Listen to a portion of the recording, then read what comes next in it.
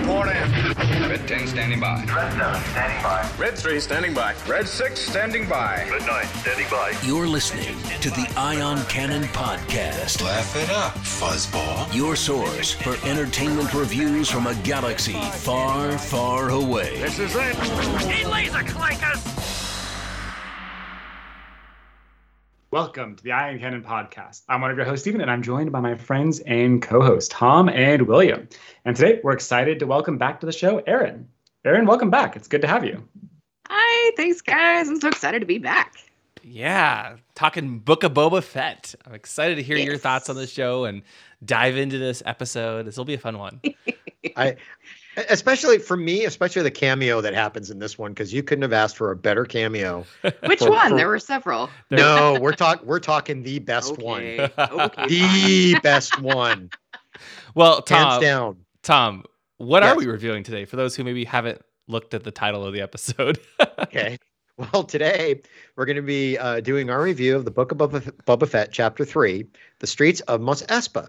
This was directed by Robert Rodriguez and written by Jon Favreau. And in this episode, Boba Fett must deal with two very different threats. They keep up the trend of very short, very vague descriptions. I have no problem. I like them, said though. The same thing for last episode. Yeah, it was like pretty. It seemed like a very similar synopsis. Yeah, it was like Boba Fett I was like, faces wait. new challenges on Tatooine. Okay. And then for the first one, he holds court. So, we're adding words. I'm assuming next week's will be Boba Fett must deal with two very different challenging threats. There you go. While he holds court. There you go. No, I like it, though, because at least it's not. There's no spoilers. Doesn't really give you much of an inkling of what's going to happen. It's. I like it. It's nice. Boba Fett is going to do things. Oh my goodness. Yeah. Yeah. Well, I have to say, with the things that are going to do things, I really appreciated how the show opened, where 8D8 finally explained what happened to Jabba's territory after he died. We get that explanation finally after how many episodes? 3. Yeah, I was gonna say, this is the third episode. So. Yeah. It's But like, at least we okay, got some kind of we're- explanation. Yeah. We're an hour and a half in once that opens. Yeah. Yeah. No, I like you. I really appreciated it because I felt like it wasn't super clear, kind of, and they didn't go into complete detail, right? But I guess Bib Fortuna took over. We knew that, and without, I guess, Jabba's power, he splits up Mos Espa among 3 families: the Trandoshans, the Aquilish, and the Klatooinians. And I guess that explains why we see so many of like the Trandoshans in all the shots near like the mayor's office, for example. Didn't Jabba have more than just Mos Espa? So that was the question I was going to ask. Yeah, that's interesting. So, and actually, Erin, we'll throw it to you first. So I'm very curious to hear your thoughts on this, because I was under the impression that Jabba controlled like the planet or maybe even large part of the sector. I thought so too, because I never thought that Mos Eisley was that impressive of a region to rule. I was like, well, okay, then surely he's far, his palace is far away from the actual cities itself. So I was like, okay, so he's just, controlling the entire place. That would make sense, because what we saw from the original trilogy so far, Mos Eisley wasn't that that sprawling. It didn't seem like a very big city. And of course, Mos Espa is changing that. But yeah, I would have assumed very easily that, yeah, he controlled the entire place. And I know Star Wars has a tendency to, have one world biomes or whatever. Like this whole planet is a forest. There's nothing else, Right. But and so I think in many cases they tried to add more shades of gray in there. Be like, oh no, it's just the part of the planet we saw, which I appreciate.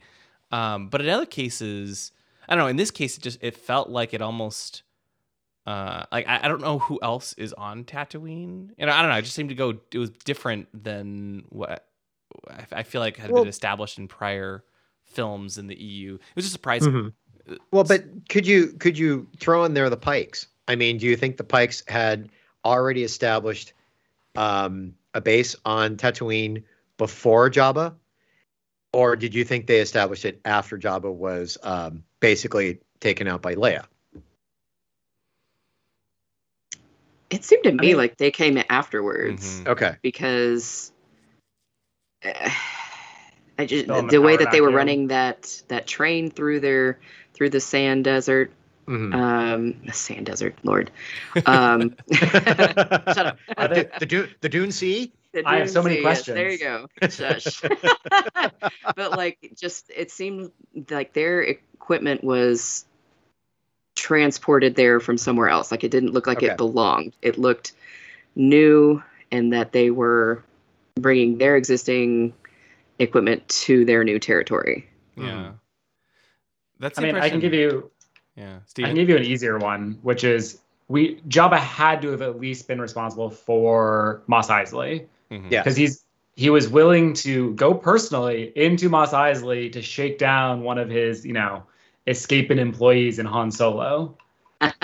So yes, that's a good point. I mean, it's possible it's just Mos Espa and Mos Eisley, but my guess is the fact that this episode only mentions Mos Espa means maybe other groups picked up those cities and Boba's only focusing on Mos Espa for the moment, or maybe something along there. Maybe they retcon it by saying Jabba had a lot more of a larger territory, and then Bib Fortuna couldn't control it, and so he only really kept Mos Espa and then split it amongst the 3 different families. Maybe they go that kind of route, but I don't know. I guess I was surprised, and while I appreciated the explanation, it felt like it almost made the galaxy feel a little smaller. And especially, I guess, later, when the twins come back again, and they pretty quickly just when we'll talk about the assassination attempt, but when the assassination attempt fails, they just throw up their hands, they give Boba an apology, and they just walk off. And we don't actually care about this dust ball, which is again interesting. It's Did they really now? I mean, they are hot. They said they didn't want to fight with the Pikes, and so they were just going to go straight back to Nal Hutta. That is true. So what if, let me pause at something barely supported in the episode, but I think maybe you could help explain this a little bit. What if they inherited the rest of Jabba's empire and they just don't care about a single planet? And it's not worth fighting for just that little piece of it. That's a good point. I can see it. I mean, if it was just Mos Espa, I could see them being like, we don't care about the city of Mos Espa. You can have it. It's like, if it is smaller, that makes their motivations even more clear, I guess. But yeah, it was interesting. I hope they expand on this more going forward, and that we kind of get a better sense, because it kind of took Jabba from this big criminal who's can reach across the galaxy and find you wherever you are almost, and he'll pay bounty hunters to go after you anywhere, to be like, oh, he's just this guy who kind of controls this one city, and the mayor's kind of a jerk, and doesn't so much of a jerk he runs away. The more I think about this, the more I don't think that can be an interpretation, because we know Han was running spice. Boba doesn't seem to really be interested in that. Yeah. And I guess we have the Pike train as evidence that maybe there is spice trading and stuff going on, but it feels to me more like Boba has taken a particular piece of Jabba's empire, so to speak, like this place on Tatooine. And we still don't really know what his motivation is yet. Right. But I suspect it's not, to be the biggest, baddest drug runner in the galaxy. It's probably to, hey, there are good people here on Tatooine, and I can give them a better life than the crime lord that's been leading them for a long time. Mm-hmm. Yeah, I'm curious, Aaron. We've talked about this on the podcast before. I'm curious, what do you think Boba's motivations are for wanting to be the daimyo of Tatooine? Well, that makes a lot of sense. Since we're getting that backstory of how he survived the Sarlacc pit, and then the Tuskens take him in, make him one of their own, and then we see in this episode that they are, in the flashback, that they end up destroyed by, is it the Klatooinian gang? Yes, and I just want to be very clear, William. I blame you for what has happened here. What? You can go to last week's episode. And you're like, Oh. you know what? I think I'm done with the Tuscans. I don't think we need them anymore. And Oh, what yeah, happens? thanks, William. They're Oh, gone. I thought you were Yeah. gonna say because I called the flashbacks flashbacktas. Okay, I mean, well, God. now if anything happens, I got a to better you, one coming that's for you, not- so you guys better prepare for this one. No, that was. I mean, okay, well, I think my point more was like I'm done with like I'd love to see them go other places and do other things than just like downtown Mos Espa and the Tuscan Right. camp. And boy, that's sure easier when they're all dead, William. Way to go, William. You did it. Yeah. Oh, I'm sorry. I'm sorry. William. That was such a sad scene, though. It's So awful. much. Yeah. It is, and it's supposed to be, Yeah. but it Yeah. also sets the stage for what I think is his motivation now, in that he has been educated on the native peoples of Tatooine, and he's seen what the warring factions have done, the out-of-towners that come in for the spice running, for the other criminal activity, whatever. So I think he wants to get justice for them. And since he's on this road of, where I'm going to rule by respect, that would make the most sense. Yeah, I think you might be right. And that's, I think that's really the only thing I think that explains why he wants to all of a sudden take over Jabba's criminal empire, because he's, he doesn't want to be a bounty hunter anymore. But yeah, it's like, why does he want to take over what Jabba had? And honestly, Jabba doesn't have that much. Like, he's slowly getting more people in his entourage, but I mean, as we see in this episode, that the size, his team size grows quite a bit, but Well, with the Mos Espa Vespa gang, the Mos Espa Vespas. yeah, Mos We've Espa just- Vespas. We've just called them the Mos Vespas. Nah, I think it's Yeah, better. Can you see it now? Hi, welcome to Mos Espa, where you can buy a Mos Espa Vespa. Hi, Republic credits only. Republic credits. Oh, New Republic credits. Whatever, just credits. It's So, only money. Look, of all the crossovers we were going to see with the Disney acquisition, I was not expecting the Star Wars Pixar Luca crossover. Hey, wait a minute. I liked Luca. I did too. I loved Luca. The bit of it that I've seen, but Yeah. Yeah. Okay. So, what did you guys think of the Street Gang, or the mods, as the Mods. as they're called? Uh, Mos Espa Vespa. The Mos Vespas. I like that though. I thought it was a fascinating concept that felt poorly implemented.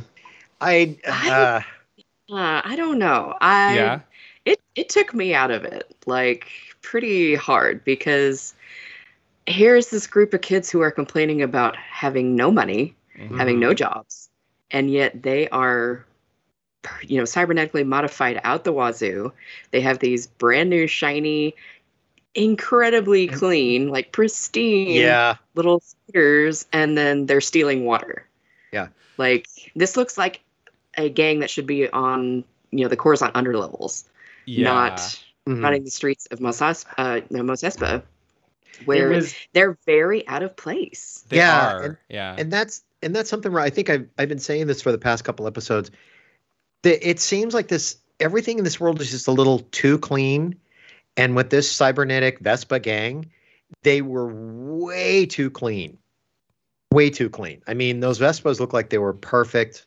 The cybernetic thing, I'm like, I'm not sure within the Star Wars universe how far. I mean, if they make it work, I could probably see cybernetics. Then again, Darth Vader is part cybernetic anyway. But I'm not sure about it. It's a fascinating concept. I'd like to see where they go with it. There's possibilities. I mean, I guess They're very handy, that's for sure. Oh yeah, they are. Yeah, and they got some cool abilities. And I guess they had to explain with right now nobody respects Boba, clearly. And so how could he get a group of some more followers? Well, I guess when you have a bunch of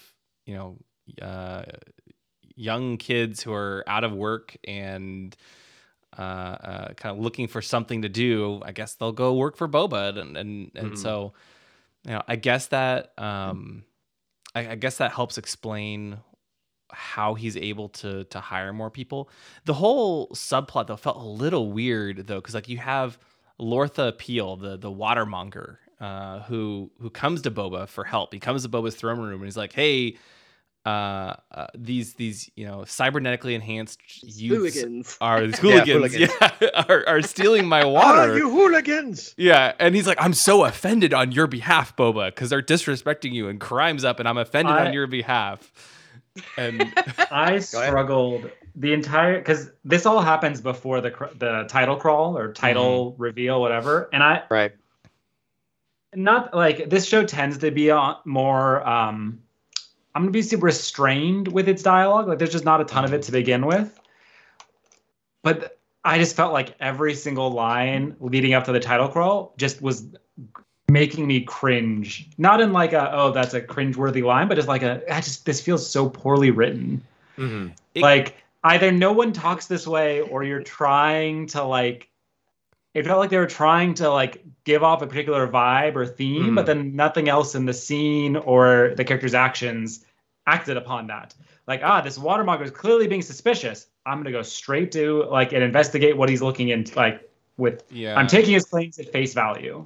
Right. Well, I think to your point, Stephen, part of the thing that I struggle with, and this has been a common theme, is like in every single throne room scene or whenever they go visit the mayor, it's always played for laughs, really, or they're being clearly disrespectful, but like trying to hide it under, I'm offended on your behalf, and it's cheesy, but it gets it feels almost kind of Marvel-y, where it's like I was rewatching The Empire Strikes Back this weekend, and I was like, while there's funny lines, it's always very serious.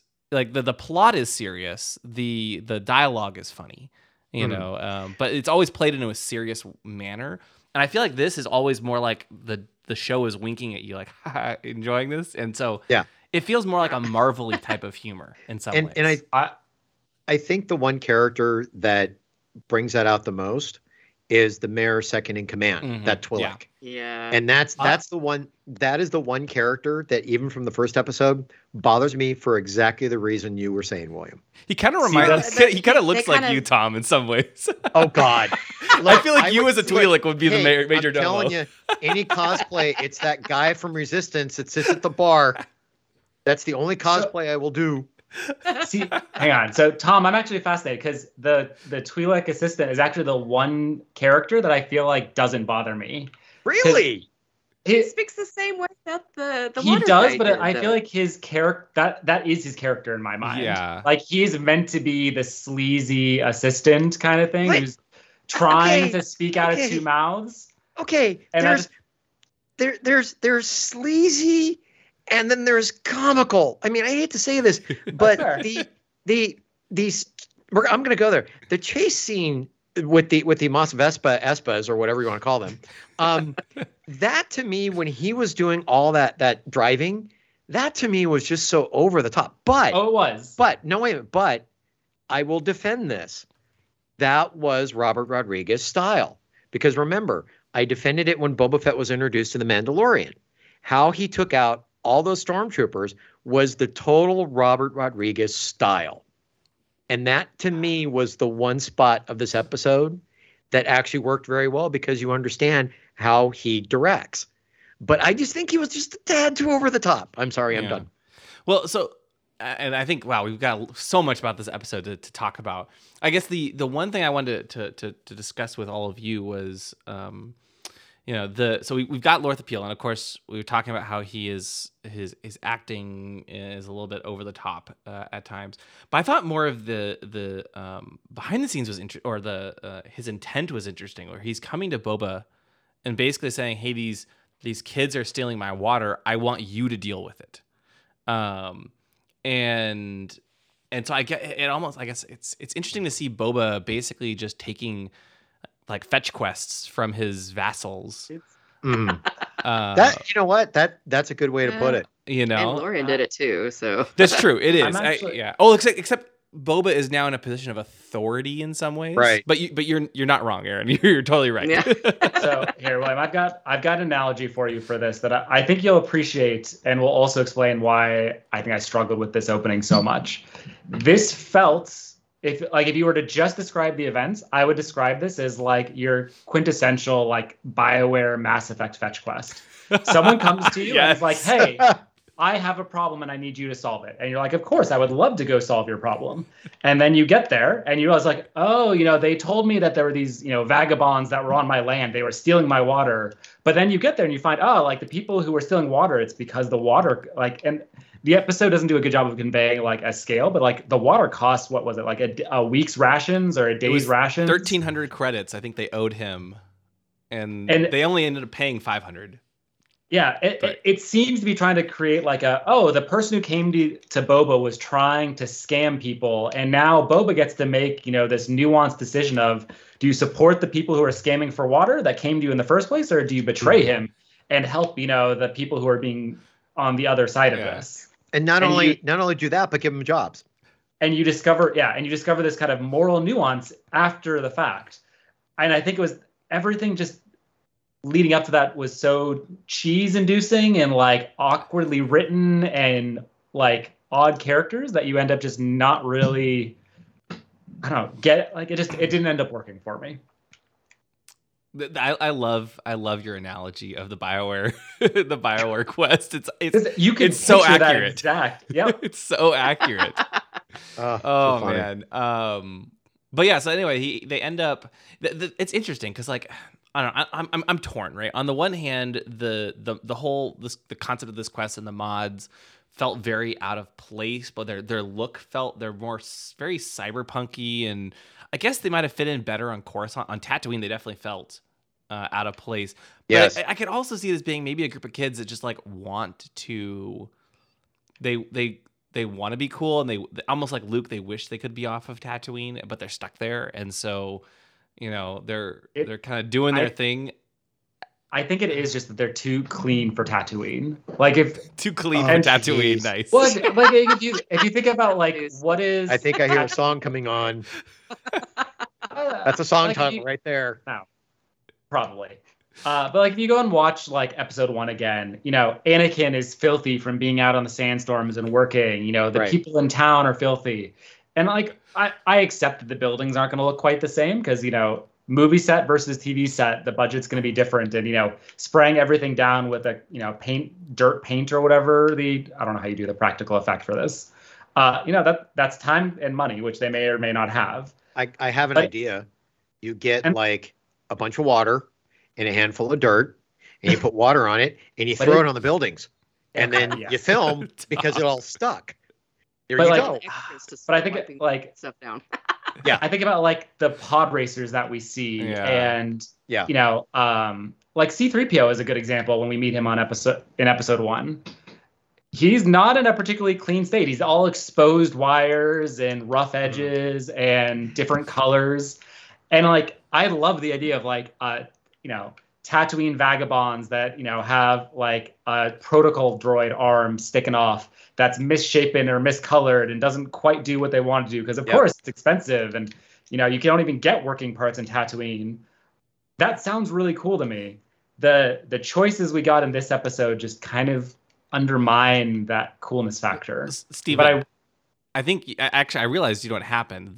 These kids, normally water on Tatooine is very reasonably priced, unless you go over your limit, right? Because there's a reasonable limit for each person on Tatooine. After that, they start to jack up the prices because they just don't have enough for everyone to just use as much water as they want. And these kids, they were constantly using water to clean off their Vespas all the time. Every time they stopped, they've wiped down those Vespas. They spent 1,300 credits on water. That's like so much water, and that's why they owe Lorth Appeal so much. Maybe they should get Maybe they should get a hold of Jawas, because Jawas may have a thing to where they could use like maybe Jawa wax, to where they sit there like, our version of turtle wax, but Jawa wax, and they can use that to clean off their Vespas. Yeah. Vespas. I feel bad. I know we're all kind of being a little down on this, and I feel bad. I think a lot of this episode was super awesome, and we'll talk about that more. There's so many the cameo really cool... coming up. Yes. Yeah, and but it was interesting to see how much this has divided a lot of fans. Actually, some like it, and some are like, oh my gosh, I hate it. To the point where, did you see the quote from Tamara Morrison on in the Hollywood Reporter? It was very diplomatically phrased. He was asked about the bikers, and he replied, quote, "Some of these things are out of our control. We can't really say as performers, we don't want to work with these people. That's not good enough. They brought a lot of color to it. I thought they were great. They were working hard," end quote. Ooh, that's, yeah. That's saying more than just yeah. what he said. But again, like I said, the main thing about the show is it's a little too clean. Yeah. I've been saying that. And I think right there, I think that kind of it is Star Wars. You have to give it that. This is definitely Star Wars. This is in the universe.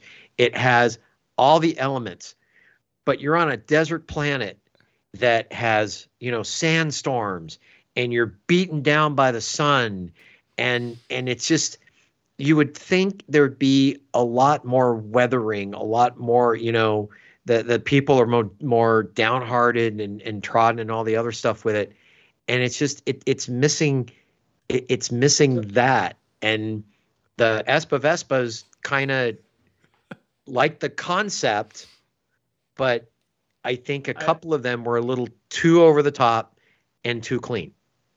I wonder if the difference has to do with the fact that we are in Mos Espa and not Mos Eisley, which Mos Eisley seemed to be kind of the poorer area, not so fancy. Because I mean that cantina that they keep going back to is it's a nice cantina, very fancy. Yeah, very nice. The Twi'leks are very nice. Everything's shiny and sparkly and pretty. So.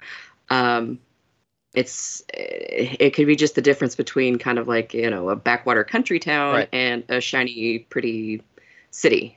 And I think I brought that up in the last episode too. I completely agree that might be the case, because look at how long this has been since, the episode where Boba Fett ended up in the Sarlacc pit. So time has passed. This city's grown. This is more metropolitan than Mos Eisley. So I can accept a lot of that. Yeah, I do want to say, despite the fact that I would say, very critical of these particular sequences, that's not a comment against the actors or the directors or the writers. Right. They're all creative choices, and I am more than happy to critique the creative choices and disagree with them and wish they'd done something different. But it's not my cup of tea, and there are other people whose it is their cup of tea, or they do enjoy it, and more power to them. Yep. Yeah. Right. Yeah. Well, okay, so let's switch gears. Enough of the how did the audio descriptions call it? The levitating candy-colored scooters. William, I don't think the Vespas have gears, so I don't know if we can actually. They seem to have like one speed. They have one speed, switch but they have repulsor levels. I don't know.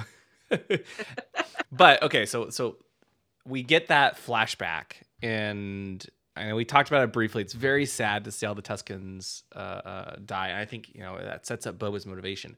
But the way they ended the flashback really surprised me. I was like, whoa. And what did you guys think of the fist fight with Black Chrysanthemum? That was my second favorite cameo right there. He's fighting him in his underwear.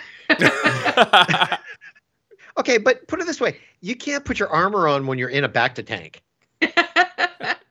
No, it is very uncomfortable. Yeah, and he didn't have enough room. He didn't have everything right there. Well, but it was. I gotta say, in some cases, it was a brutal fight. I mean, to see the Black Chrysanthemum just grab Boba and just squeeze, and I think you even heard some audio effects of like a bone crack. You're like, oh my god! Yeah, there were a few of them. Mm-hmm. Yeah, it was great. Yeah, it was just great. Very, very. just a very visual, visceral reminder of how insanely strong Wookiees are. Because we're used to Chewie, and he jokes that you can tear your arms off or whatever, but we don't ever really actually see that too much. I mean, there was one in Solo, but we see their raw power for sure. Like, don't you forget, these big fluffy walking carpets are still very, very dangerous. For a minute, I thought maybe one of the Gamorrean guards was going to lose an arm. Yeah, and the moment when he bites out of the Gamorrean's like shoulder or arm that was brutal. Yeah. I mean, it's so bad he needed the back to tank. He needed the Gamorrean guard needed Boba's back to tank in order. And good on Boba for providing healthcare for his employees. Absolutely, especially in this day and age. I mean, we don't know what healthcare is on Mos Espa. We kind of figure Mos Eisley, well, it's hit and miss, but Mos Espa, great. They've got the good hospitals there, right? Yeah. Absolutely. No, it was a cool fight. We get to kind of see the Mos Vespas come to Boba's aid. Of course, the Gamorrean guards as well. So I enjoyed it. Two questions for you guys though. One, where was Fennec Shand? Why didn't she come help till the end? Hopefully, we'll find out in the next episode. I don't know. I saw some interesting theories that maybe it was intentional. Maybe she's not fully aligned with Boba Fett. I don't know. I'd like to think she's still on his side, but maybe. I wonder if maybe she was keeping an eye on the new kids and didn't react until they did. Possible. Yeah. That would be my guess. Yeah. Boba did just kind of adopt a couple of street orphans, so. Yeah, that is true. And actually, while there were 6, 7, 8 of them that Boba at least offered a job to, I think only 4 are seen in the rest of the episode. Yeah, I was gonna wait a minute. There were 8. Fair. I only remember 4. They're all standing in a group. There was a big group. There was a bunch of them I didn't remember ever seeing. Maybe later. like 6 or 7. 6, maybe. Yeah, 6 or 7 probably seems accurate. I didn't actually. I'll have to watch it one more time. Yeah, and I guess the other. I don't know. I think it was the shiny Vespas that kind of blurred the vision of how many were there. Yeah, your focus, you couldn't see them for all the shiny chrome. Yeah, those would be pretty cool though. Vespas are a big thing now. Anyway. Oh, we're never gonna get off these Vespas. No, we're gonna get off those Vespas. William, but that's the whole point. Is they're easy to dismount, and I just don't. Well, if only Krrsantan had a Vespa, maybe he could have escaped. But no, he fell into the Rancor pit instead, and they dealt with him pretty quickly. I mean, he falls into the Rancor pit. One dinner, breakfast, maybe brunch later. And Boba's letting him go, and after the Hutts apologize for sending him. But didn't he also just let him go and say no hard feelings? And he did, yeah. Yeah. I mean, he of all people would know that it's just a job. Exactly. That's classic Boba. I like that. Yeah. But I don't know. Is this the last we'll see of Krrsantan? I'd love to see him again. It kind of seems like it might be the end, though. Yeah. But for him and the Hutts, because the Hutts I think are gone. This is. I don't know. I think go ahead, Aaron. Go ahead. I feel like the way that they were just like, oh, haha, we're just gonna go away by. I feel like it was. It feels like a trap to me. Mm-hmm. A way for Boba to kind of put his guard back down, thinking, okay, the Hutts are off my tail, and then they surprise and come back with, I don't know, more force or something. Well, I wouldn't be surprised if they did something like that. I don't trust them. Okay, so here's the question. So they're walking away, but they leave a gift of a fully grown, actually, a Rancor. The best kind of gift. Oh yeah, the best kind of gift that you can give anybody as a going away gift. So it does kind of set up the possibility it could be it's a trap for Boba Fett. Uh-huh. Oh, for sure, he's going to be they already set it up. He's going to be riding the Rancor by the end of the series. Which I'll tell you honestly, I'm looking forward to. Yeah, really. Oh yeah. And it's a nice reference to, when he mentions he's ridden beasts 10 times the size of Rancors. I think it's a nice reference to the holiday special when. Sorry, what is that? Wait a minute, what? When he's riding the I think it's pronounced the Ithadont, right? Or the giant dragon-like creature in the Faithful Wookiee animated short. Ah, got it. So yeah, cool references. Wink, wink. There. Yeah. Nudge. To be Everybody fair, else, the fans that have seen it were just groan at the same I mean, time. in all fairness, though, the animated part of the holiday special is by far the best part of it. Oh yeah, That's all I've heard. I'd yeah. argue it's actually like a decent Star Wars cartoon. Yeah. yeah, it's pretty good. It's pretty good. So this is where we get, I think, one of the best cameos so far of the whole series. Pelimoto in the background of Yes! Mos Eisley. Oh God! Which was cool to see Come too. on. I like that. And we get an come explanation on. we get to see the Stormtrooper helmets being placed on the pikes. Not the pikes That with a was- Y, but the Oh my the God, sticks. William, you just left field this one, man.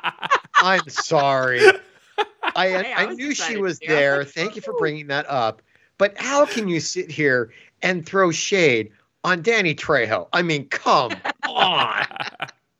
I mean, By look, far. I will be honest, that it kind of took me out of Star Wars. Yes, too. yes, Aaron, I'm with you. No, He's a very cool actor, but Oh, Yes. I was like, And I'm happy for him. He looked genuinely excited to be Uh-huh. involved, but I was just kind of like, oh. but I thought of the actor. I didn't think of Star Wars. oh God. Yeah. First of all, how dare you assume it's not just him? Oh. Maybe this is what he does in his off time. He's not named, to be fair. He's He's a just Rancor Rancor trainer? keeper, so maybe his name is Danny Trejo. Okay. No. You forgot. They'll give him You a forgot. cool, like, mixed up name, like what was George Lucas's name when he was Baron Papanoida Yeah, or something? Baron But- Papanoida, yeah. yeah, and then Trapper Wolf from Mandalorian, and I- I'm sure they'll give him like some kind of cool jumbled name that still very obviously will be his. honestly, the best name for him, the Chief. Done. End of story. Period. 100% behind it. Yep. Oh, Yeah. That's it. Done. Bam. So, this is Killer Guac. I wonder if that's how he was able to knock out the Rancor, was with his Killer Guac. oh yeah. But no, yeah. Well, I'm torn. Like you, Aaron. I thought it was cool, but it also just felt like, oh, there's Danny Trejo from all the Robert Rodriguez movies, and of course I grew up. I was the right age when Spy Kids came out, so I was like, oh, there's the guy from Spy Kids and everything. I've seen Spy Kids, and that's not the first place I go to when I see Danny Trejo. I go to either that or The Flash, honestly, when I see him. So, but not Spy Kids. But we do get some really cool. We've seen this in other Star Wars medium, but the first time on screen, we've really seen more backstory about the Rancors and how they're not just the evil giant, monsters. Oh, we that got wanna some kill of Luke. that in Bad Batch. In We Bad had to go Batch, find Muchi. that's true. Yeah, That's we a haven't seen it in baby live Rancor. action. Though. We've seen it in Bad Batch. And Bad Batch tried to rancorize the. I don't know. But yes, I mean, I kind of feel like, I don't know what's the polite way to put this, but like Rancors are clearly like the pit bulls of the Star Wars universe. They've got kind of a bad rap because they're a bunch of people like Jabba that have done wrong by the Rancors, but really they're just big cuddly sweethearts, and it's it's okay. And you should, I mean, you can't ride a pit bull, but you can ride a Right. Rancor, Like and that sounds one pretty cool. person. Yeah. The Yeah, one as Aaron- person as that Aaron they said, the one- imprint on. Yeah. right. Now, Although that's, go ahead, Muchi in Bad Batch is clearly,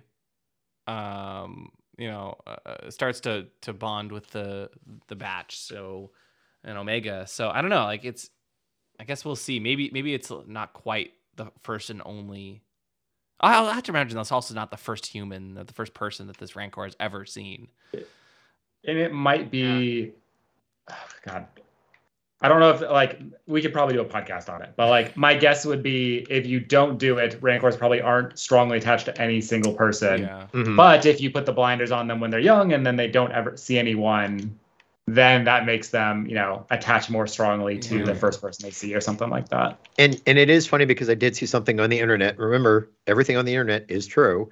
There was a thing about the about the original handler from Return of the Jedi. Yeah. And now you kind of get the feeling of why the handler was so heartbroken Aw, when Luke yes. actually killed his favorite buddy Rancor. Are we Yeah. gonna see Danny Trejo in tears at some point in this series?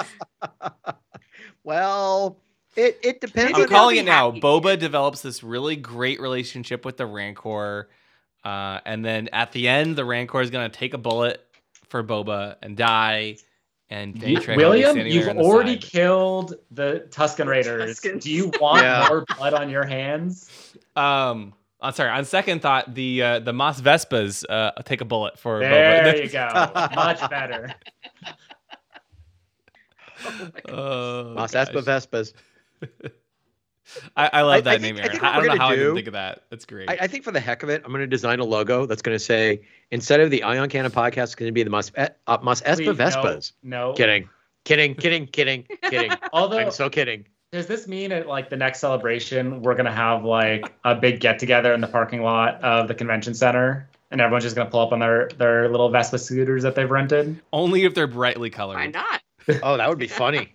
We have the Road Squadron that comes from Right. all over. Why not? I guarantee Bring you, the Vespa. someone is gonna cosplay as the Mos Espa Vespas. Yeah. Yeah. There's enough time. There's enough time for people to put it together. Oh, and one more thing on that before we, I did like how it felt very much like something George Lucas would have loved, and would love, right? Because and would have wanted to do in the series. It's a little out of left field, but it's it very much reminds me of like the classic cars, with different bright colors. Well, yeah, and everything. American Oh, yeah. graffiti. Yeah, that exactly. was- Yeah, it had that exactly. American It's Radio very American graffiti. Yeah. So. Yeah. Yeah. Which, if it was put in there for that reason, that is a great nod to George Lucas. Yeah. I mean, nothing against it. Yeah. Even though we've talked about That would make the, sense. the pros and, Yeah. and cons. Yeah. Let's talk about that chase sequence though. I think it was brought up briefly earlier. The Yeah. Majordomo runs away, hops in a speeder, and the Mos Espa Vespas give pursuit. He, I just want to start by saying the worst part of this, in my mind, is that at the end of the chase, after the Vespas have chased him down, Boba Fett just jetpacks in and is like, "Thanks for catching them." And I'm just like, I want to see Boba going through the city streets as he attempts to like catch a fleeing speeder, not the Vespas. Steven, I thought of you when that happened because I was like, we've been talking this whole season about why Boba hasn't used his jetpack, and then he just at the end of the chase, he just. And again, it's very clearly like a budget thing. Like that shot, you can tell it's the like, okay, we're gonna like put you in like a I don't know, what do you call it? Like one of not a saddle. Like we're gonna put some ropes around you and we're gonna lift you straight up into the air, and that'll be your entrance and exit for the jetpack. Because anything more than that requires like actual wires, and we don't have the budget for that. But please, I just want to see Boba jetpack around. I don't care about slow speeder chases on Vespas. I do worry that wait, maybe wait. they stretched the budget a little too far on that sequence, just because for the Mandalorian and the Book of Boba Fett have always had super high production value, and it's looked fantastic. This chase sequence did not live up to that. Yeah. Unfortunately, it felt very, very fake. I sadly. would. Not I a would. lot going on though. Yeah. And Aaron, I agree. But for me, it seemed like it was not a slow speed chase. It wasn't a high speed chase. It was kind of like in the middle, medium speed chase. Like you could run alongside them and Yeah. catch up. Thank you. Yeah, thank you. And again, Boba didn't even need that going with my- jetpack. Yeah, and again, going with my major domo, then I understand that. Do you guys remember somewhere in Guardians of the Galaxy where everything started blowing up? Glenn Close was trying to do this frantic running away, and it just kind of didn't work. that's kind of how the Major Domo reminds me of this. Somewhere within, Guardians of the Galaxy, this frantic Glenn Close, somehow he watches and go, I got to be like this frantic. It doesn't work, but I got to be frantic because I'm like, oh my God, driving away. So I just, yeah. I mean, the most exciting thing I got out of that chase was that he crashed into a cart of melee runs. Yeah. Yes. And yes, they Good drove pickup. through Ralph McQuarrie artwork, which That is is so true. cool. Yeah. That was awesome. That was also painful. Yeah, heartbreaking to realize see. it was but, fake. Yeah. Somebody probably did it from a printer. Although I think It wasn't they'd real. erased Luke Skywalker from the artwork, I believe. So it was just Jabba. But it's kind of that cool. would make sense. Yeah, it's a cool in-universe way to use Ralph McQuarrie. I love it. Yeah, that's really cool. But you're right, the melee run fruit. Oh, that was also sad to see. Oh yeah. I don't know. Overall, I think it's cool. I want to see more with how the special abilities in the mods, because the extending spiked mechanical leg was cool, and how Scad has that bionic eye. There's some interesting concepts with them. I'd love to see that used more. Well, there's how many episodes left? Yeah, 4. Yeah. 4? Yeah. But I guess they capture the Major Domo, and he reveals it. Of course, as we all knew, Mayor Moksha is working with the Pikes, who, by the way, or actually no, it was the Pike earlier in the episode was played by Phil LaMarr, who fans will know as having played Kit Fisto and Bail Organa in the Clone Wars and Rebels, etc., and a bunch of other characters. So that's cool. He's making his way into live action. But yeah, I guess the Pikes have arrived on Tatooine in force. Does that so like is that what ultimately is going to happen? Is it going to be war with the Pikes, or is it going to switch to some other antagonist again? I would hope something, because you've got to give Boba Fett something to do other than walk around and put his Vespa Espa gang to like do whatever. What do you think, Aaron? Oh, no more fetch quests.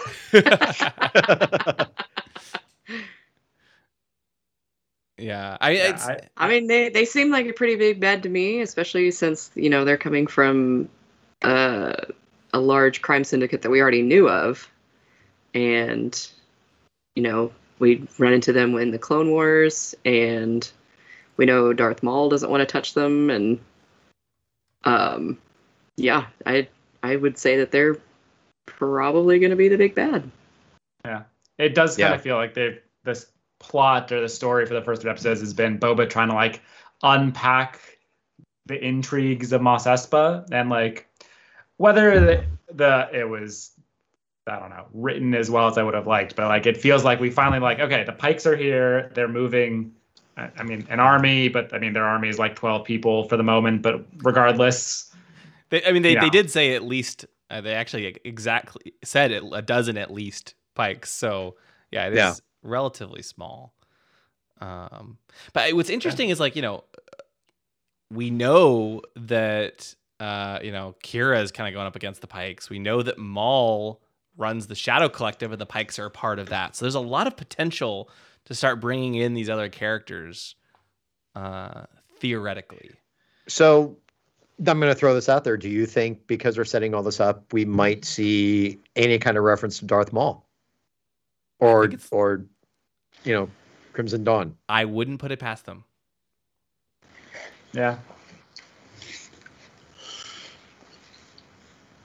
I would not be surprised. I don't know if anyone else has any thoughts, but I could feel like they definitely might see try it. to do it. Yeah, I think we'll see it. I would think that would probably be See the what, last Crimson episode. Dawn? But yeah, potentially. Or Yeah. Kira or something. Yeah. I would think that would be the last episode that'll get you hooked into if there's a season 2. Yeah. Yeah, it'll be interesting. to Or see. hooked into something else. So Well, Boba said he's ready for war, and we know that there are those scenes in the trailers of him with the giant table, that with all the beings around it that they haven't shown yet. Probably once he's amassed all of the locals, maybe they're gonna try to fight against the Pikes and drive them off planet. They're not from Tatooine. Get them out of here. Now, didn't you guys find it fascinating that they made the big deal before the show Boba Fett even aired? They said that the commercials that we saw had only footage from the first episode. That kind of wasn't the case.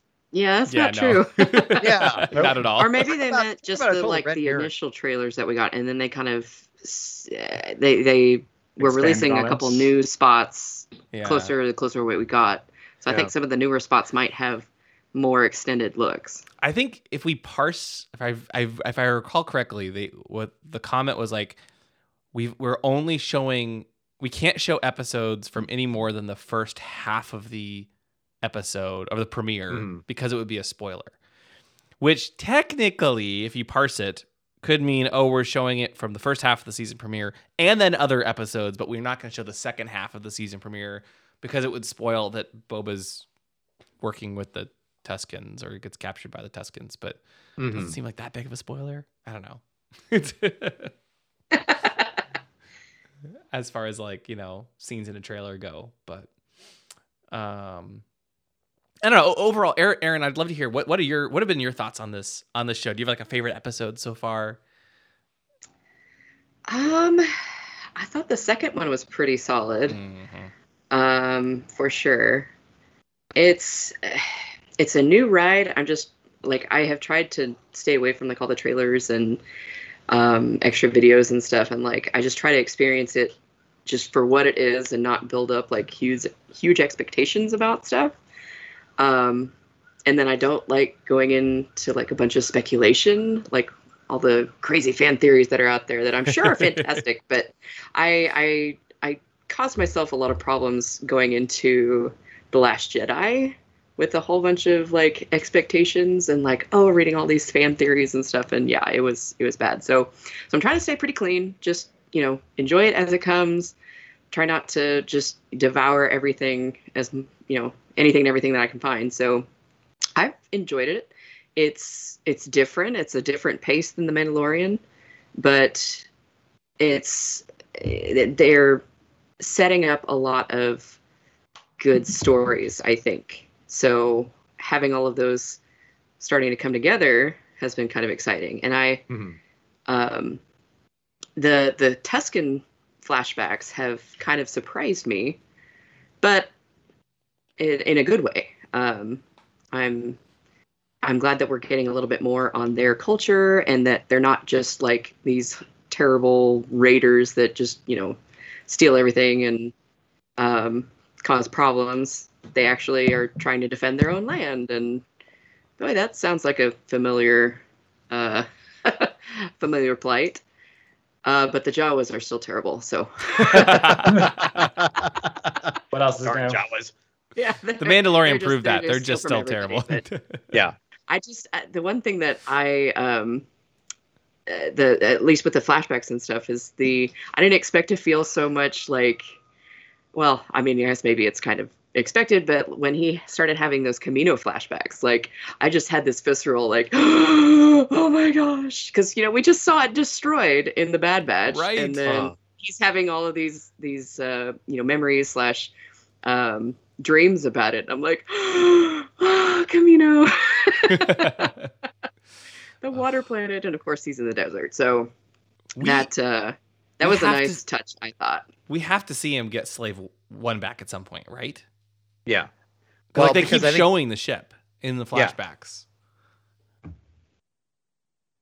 You know what? I'm going to say time will tell.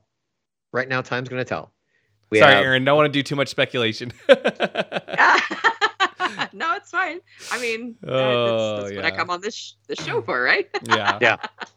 But, I don't sit around and just, devour all the threads I can every day or anything. Right. So it's all good. One other go ahead. I was going to say one other interesting thing before we get into our final thoughts on the episode. I was actually there was an interview with NME on YouTube with Tamara Morrison. Another interesting interview. He's been revealing a lot this week, talking about how he has actually been advocating. He thinks Boba Fett speaks too much in the series and has been advocating to have him speak less. He said as much as possible he's been trying to get Ming-Na Wen to say the lines or cut out lines and to try to make Boba more of a silent character as much as possible with fewer lines. I thought that was really interesting, and I wanted to get all of your thoughts on that. I mean, it's in line with what we knew from before. Yeah. He was a man of very few words. It is tough. Very, very few words spoken. Yeah, for sure. Yeah. It definitely is a tough balance though, because we've it's talked his show. a bunch.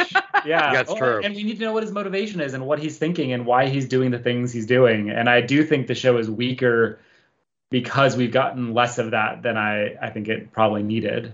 Although not necessarily, I guess that doesn't require words. There might be other ways they can do that that are more, interesting. Yeah. I don't think it's necessarily.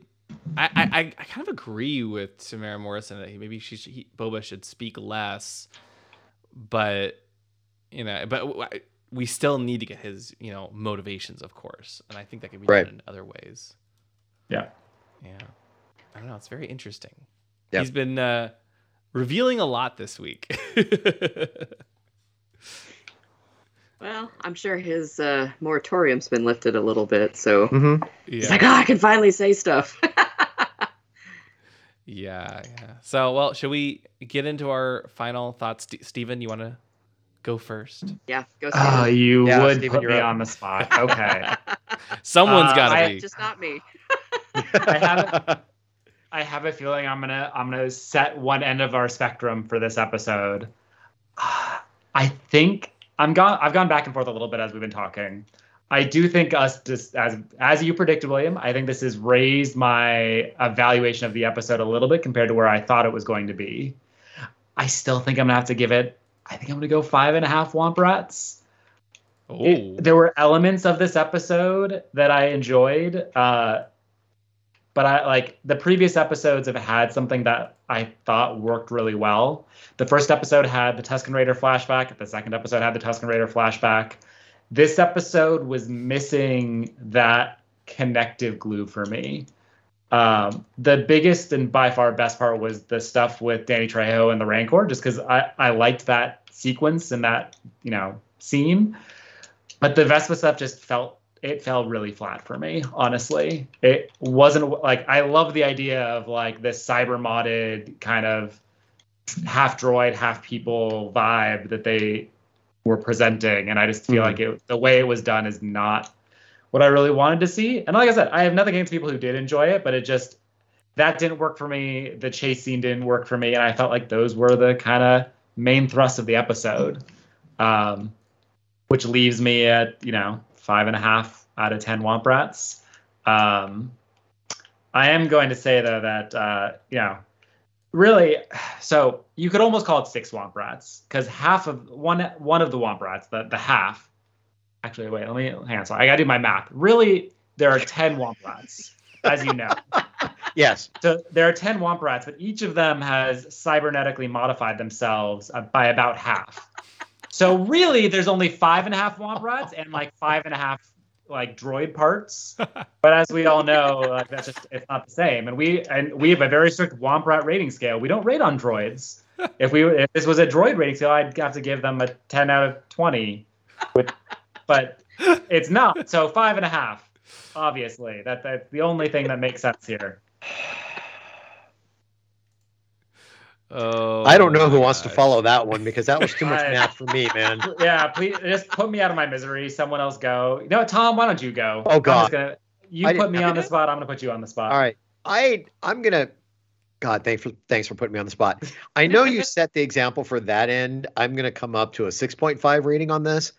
I think for me, what made the episode, I'm sorry, Danny Trejo, got it. And also to see Black Cassandra come back.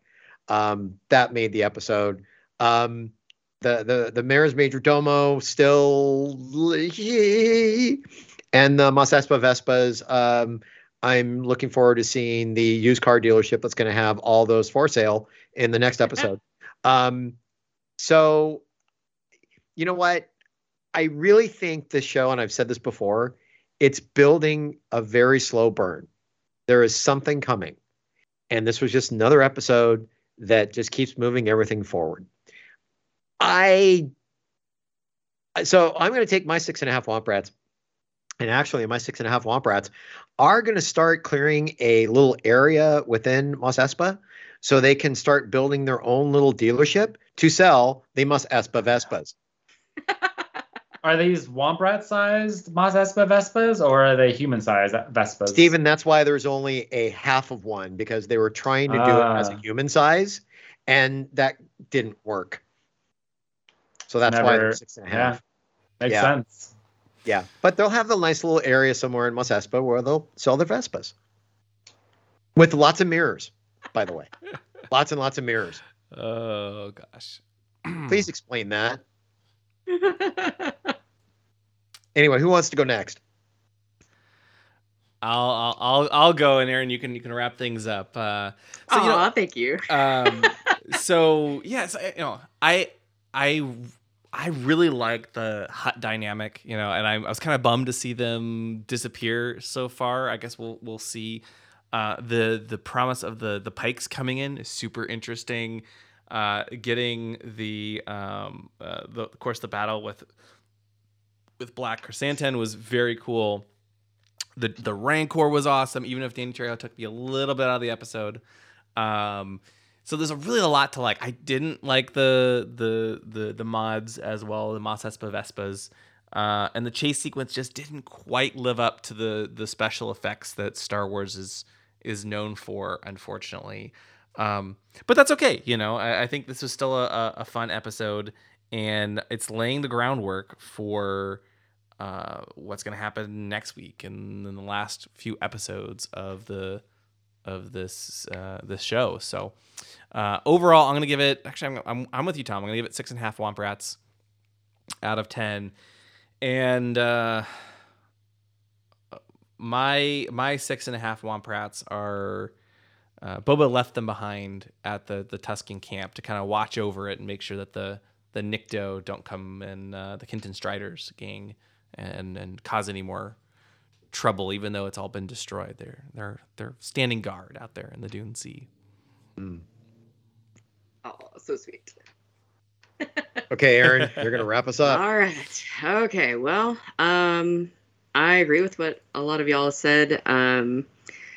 It definitely, as we've talked, it definitely is starting to feel like this is the calm before the storm. Mm-hmm. They've kind of started something, and like Tom said, it's a slow burn. It's building up to hopefully something really, really cool. Some of the stuff didn't really work for me this episode, like the gang, the street gang, and the Rancor Keeper, but it still has me intrigued. I'm still, waiting for more. I want to see where this is going, and really excited about it. So I'm gonna give it 6 Womp Rats, and my 6 Womp Rats are going to what are they gonna do? Maybe they're gonna hang on the back of the Hutt's little platform thing and like be a spy. Be spy Womp Rats for Boba to see if they're gonna actually stay out of the way like they said they were, or if they're gonna come back and bite him in the ass. So we'll see. So yeah, 6 Womp Rats. Nice.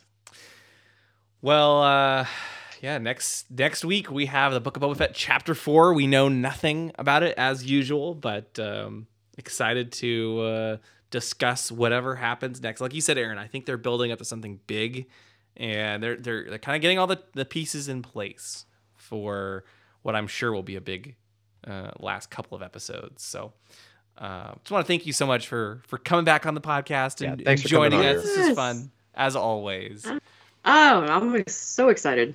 Glad to be back hanging out with you guys. Yeah. Hopefully see you all at maybe Celebration. Yes, I'll we'll be be there. there. We'll be We there. will be there. Yes. Yay! So excited And to see my- you. And my son's everyone else. excited. Yeah. He's bringing like 4 helmets with him. He's been doing helmets like crazy. So All right. yeah. Love it. I mean, I will probably be bringing, let's see. I've taken a different picture in the 501st group photo every celebration. I've taken a different costume. Nice. And which one am I going to have? I need to get my original Stormtrooper finished so I can take that one in the group photo. Yeah, I've got to decide out of the 12 lightsabers I have, which one is going to go. Oh boy. Decisions. I know. You can like bring a different one every day. Yeah, that's what my son said. That's what You my can swap son them out at said. lunch too. You got Yeah, plenty really. of- I mean, Yeah. I literally pulled a Padme the first celebration I went to as the first one I was 501st. I brought all of my costumes and I literally changed 4 costumes in one day. Wow. Wow. That's awesome. Wow. That was not fun. I don't recommend it, but I got to be in different group photos and the different the main Legion photo, the detachment photos, and then I think it's either dinner, the bash, or the banquet. I can't remember which, but yeah, I changed 4 times. Wow. It was That's fun. awesome. Well, That was cool. I Also very my stuff just exploded everywhere. well, I can't wait. It'll be here before we know it. Yeah, it will. So yeah, we'll be there, and it'll be a great time. Hopefully, we'll see what kind of news we get. Right? There's a lot of stuff happening this year. We've got, of course, season 2 of the Bad Batch. We've got Obi-Wan Kenobi. We have, I think the Andor. Andor is supposed Acolyte. to come out this year, right? There's a lot of shows this year alone. Yeah. Mandalorian season 3. How could we? Yeah. How could we forget? I'm sure we'll hear something about Acolyte too. Yeah. Acolyte's coming at And some hopefully point. Ahsoka. Yes. Yeah, And Ahsoka. and there's so many shows that are supposed to premiere this year alone that it'd be very interesting to see. Like, do we get a series premiere at Celebration? Do we get? Ooh. I could see that happening. Do we get? Of course, we'll get lots of news. So I'm excited. So am I. Get I'm hyped. excited. Well, Aaron, for those who don't know already, don't already follow you, where can they see and hear more from you? I am on Twitter and Instagram at Verjixguard on both. So nobody knows how to spell it or pronounce it, so it's fine. We've got you linked in the show notes too. So. Yes, Yeah. yes. Yeah. So yeah, follow me there. And then come see me at Celebration. Yes, in your awesome costumes. So cool. Well, thank you again for joining us, and we'll be back next week with Chapter 4. Thank you for listening to the Ion Cannon Podcast, your source for entertainment reviews from a galaxy far, far away. For over a decade, Ion Cannon has covered every corner of the saga, from the films and animated series like The Clone Wars and Rebels, to books, comics, games, and more. If you like what you hear, please rate us in your favorite podcast client. Your review will help this show grow within the Star Wars community. We can be found at our website, ioncanoncast.com, and you can follow us through Facebook and Twitter. To email us, you can do so at contact@ioncanoncast.com. The Ion Cannon Podcast is not associated with Lucasfilm, the Walt Disney Company, or any and all of their respective trademarks or copyright holders. Any opinion expressed on the show are that of the hosts. This podcast is a production by fans, for fans, and is copyright 2018.